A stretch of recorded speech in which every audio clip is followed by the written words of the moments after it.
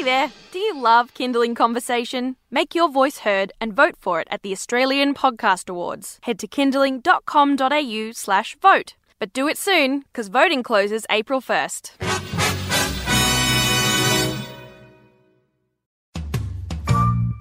Hi, I'm Siobhan Hunt, and this is Kindling Conversation, a Kindling Kids radio podcast. Just a quick note before we get into the next episode. If you haven't already, I'd love you to rate and review Kindling Conversation wherever you get your podcasts, or if you enjoy the episode, share it with your friends. All right, thank you, and on with the show.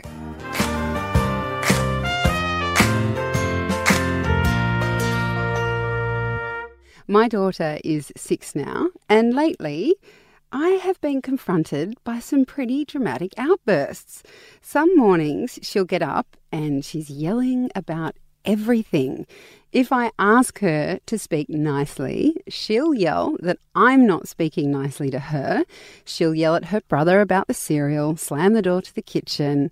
It's surprising to me because I know she has a really good heart, and often what she's saying makes no sense to anyone. So she's 6. I know that younger kids often don't make sense, and that's normal, but she normally makes sense. And I suspect it doesn't even make sense to herself. It's like she's pulling the worst insults she can find out of her.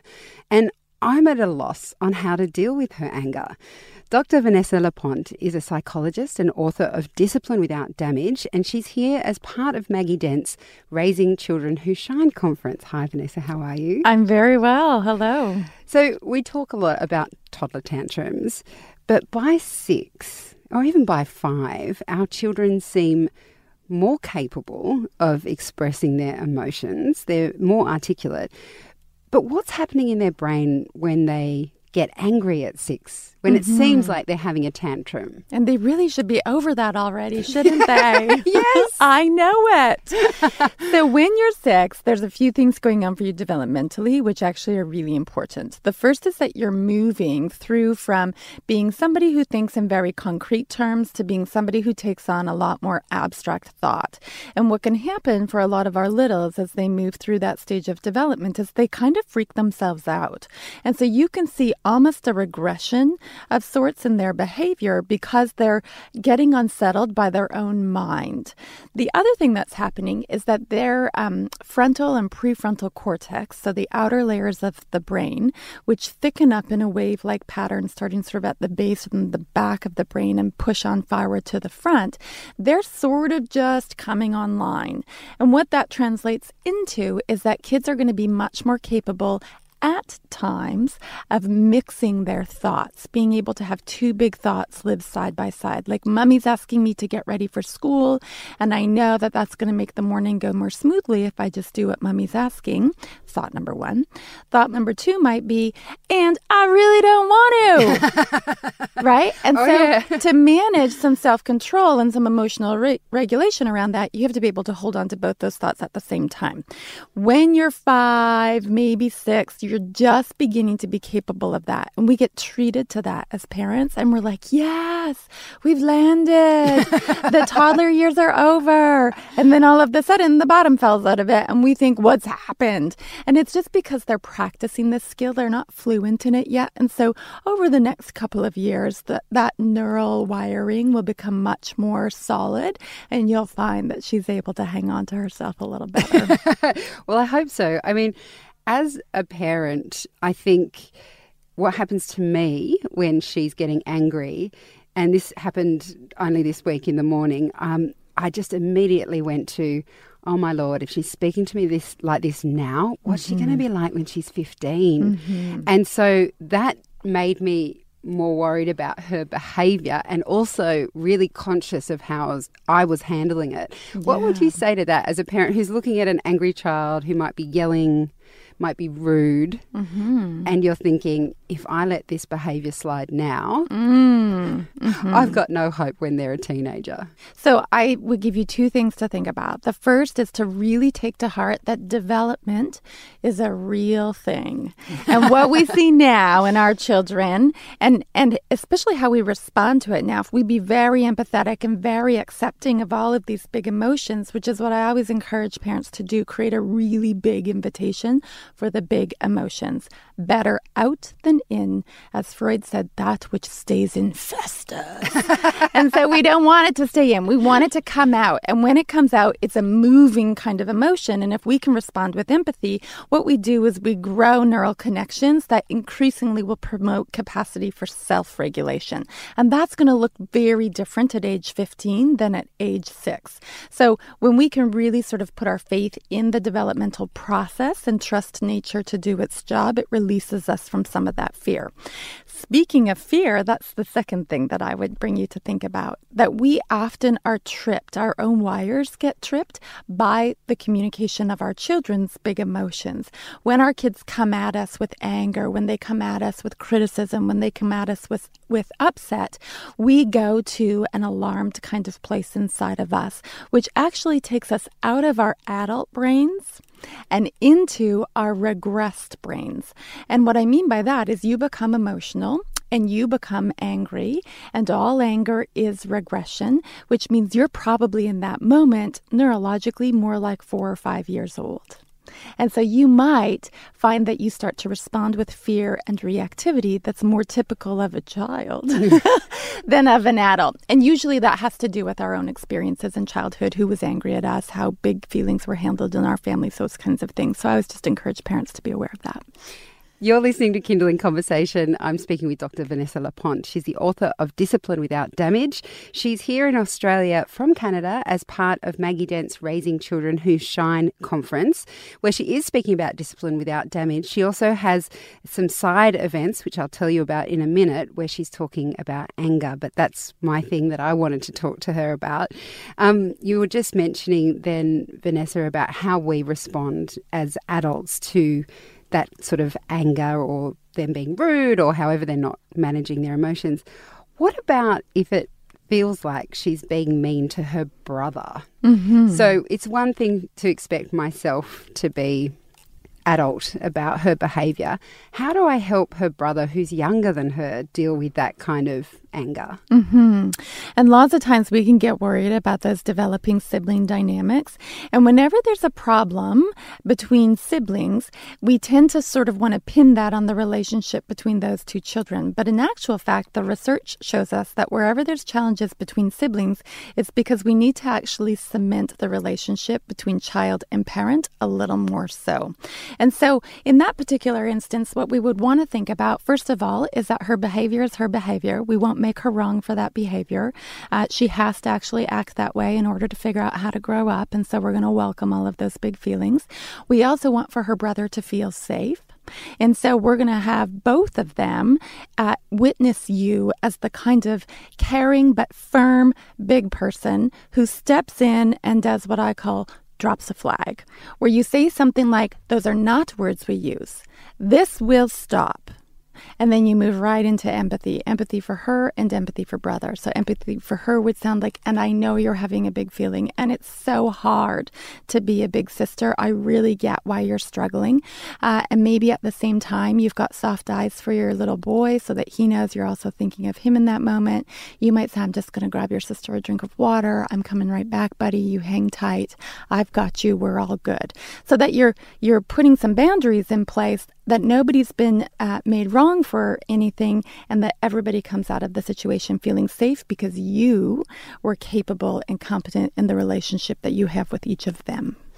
Speaking of that relationship between both of them, there are times when I suspect that if she gets really angry, I think maybe we need to spend more time together, that she remembers or says she remembers when she was the only child before her brother came along. She was only 2.5, so I'm not sure she does. But still, I know there might be children who are quite fine hanging out with both their mum, their dad and their siblings at the same time and only need maybe 10 minutes of one-on-one time.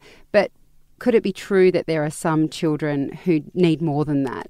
Yes. And so one of the things that we would look at is sensitivity and temperament. And for kids who are very intense, very sensitive, they often also are very bright kind of children. And so they have a lot of pluses that go alongside with that, but it means that their tank gets emptied out a lot more quickly.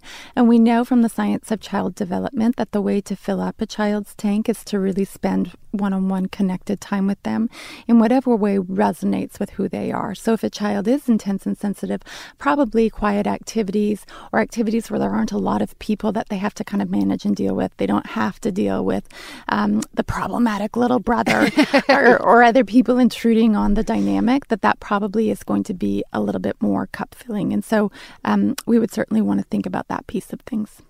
One of the things my husband often says to me when I worry about her getting angry and yelling at us is I'm like, well, what if she's like that with her friends? And he says, I'm sure she's not like that at school.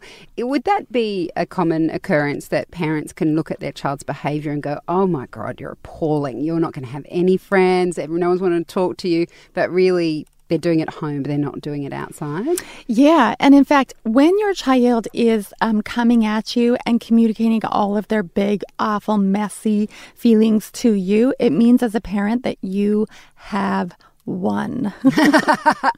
You are winning. Because children will only let those big emotions go with their chosen comforters. And then they tend to kind of shelve them or keep them tucked away in front of others where the hierarchy isn't there, like the big person, little person hierarchy, and the compassionate, caring relationship that we experience as children at the hands of our big people isn't present. And so when a child is coming at you big and awful, more than likely, particularly once they reach about age 5 or 6, they're saving those emotions for you. I remember when my son was in his first grade, we would come out of the school and barely have hit the parking lot, and he would just be like a 2-year-old. It was horrific. And I was the worst parent ever, and he was melting down in the parking lot, and he was awful and sweet as pie during his school day. So he saved it up. And that's love. That's right. With anger, is it ever about what they see? So when it comes to role modelling, if a parent is very expressive with their anger, if they're quick to yell, if they have a short fuse, does that influence how a child expresses those big emotions? Sure. So children are going to soak up what is in their environment. And if they're marinating in an environment of short fuses and quick to angry kind of big people, then they will learn that is the way that we handle our emotions. And so more likely will be the kind of child that's going to come out with those sorts of things ongoing. See, there's a certain part of a child's explosive anger that really is just developmental. It's just about where they're at developmentally. But there's that nature-nurture piece where the environment around is also going to soak in and affect the child. Ultimately, what we want is that children do see that it's okay to communicate your big emotions and that those big emotions, once communicated, feel like they're moving and they get resolved and we land somewhere a little more safe. It's not great for kids to be exposed to a lot of yelly, shouty, sort of parenting dynamics, either between the two parents if there's strife in the home or from parent to child. It has their amygdalas all fired up. It leads to them being more dysregulated. And because neuroplasticity is a real thing, the more dysregulated you are, the more likely you're going to be incapable of regulating self down the road. So what if there is one shouty parent and one calm parent? How does that, because if as an adult, for me anyway, the shoutiness feels stronger than the calmness. Mm-hmm. If I was in a room and someone was shouting and someone was meditating in the corner, I'd probably feel more unsettled than calm. I mean, is that the same for children?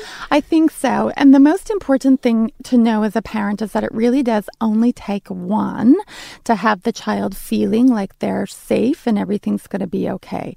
And because I work with a lot of families, I see across many homes that exact dynamic where there's one parent that kind of goes more to the firm, strict, almost kind kind of mean place, and then the other parent who's the super soft, gentle, caring, kind of spineless jellyfish place. And so it's hard to strike the balance between.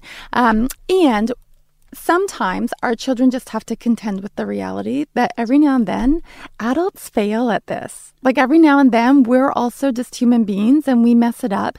And if you're the adult that's done that you come back around to your child and you let them know, mommy's not happy with how that went. I had some yelly, shouty words and I didn't like that happened, and it's done now and you and we're good.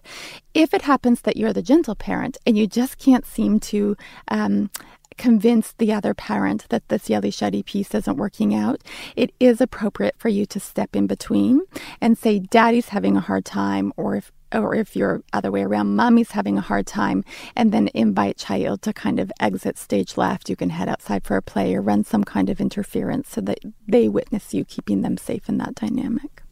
Well, that's a great point to end on. I won't say what parent I am. Vanessa, thank you so much for your time today. It's been absolutely my pleasure. Thank you. That's Dr. Vanessa Laponte. She's the author of Discipline Without Damage. As I mentioned, she's in Australia as part of Maggie Dent's Raising Children Who Shine conference. Vanessa is also speaking on anger and eruptions in Sydney on Monday, March 26. You can head to our website, kindling.com.au, for more details.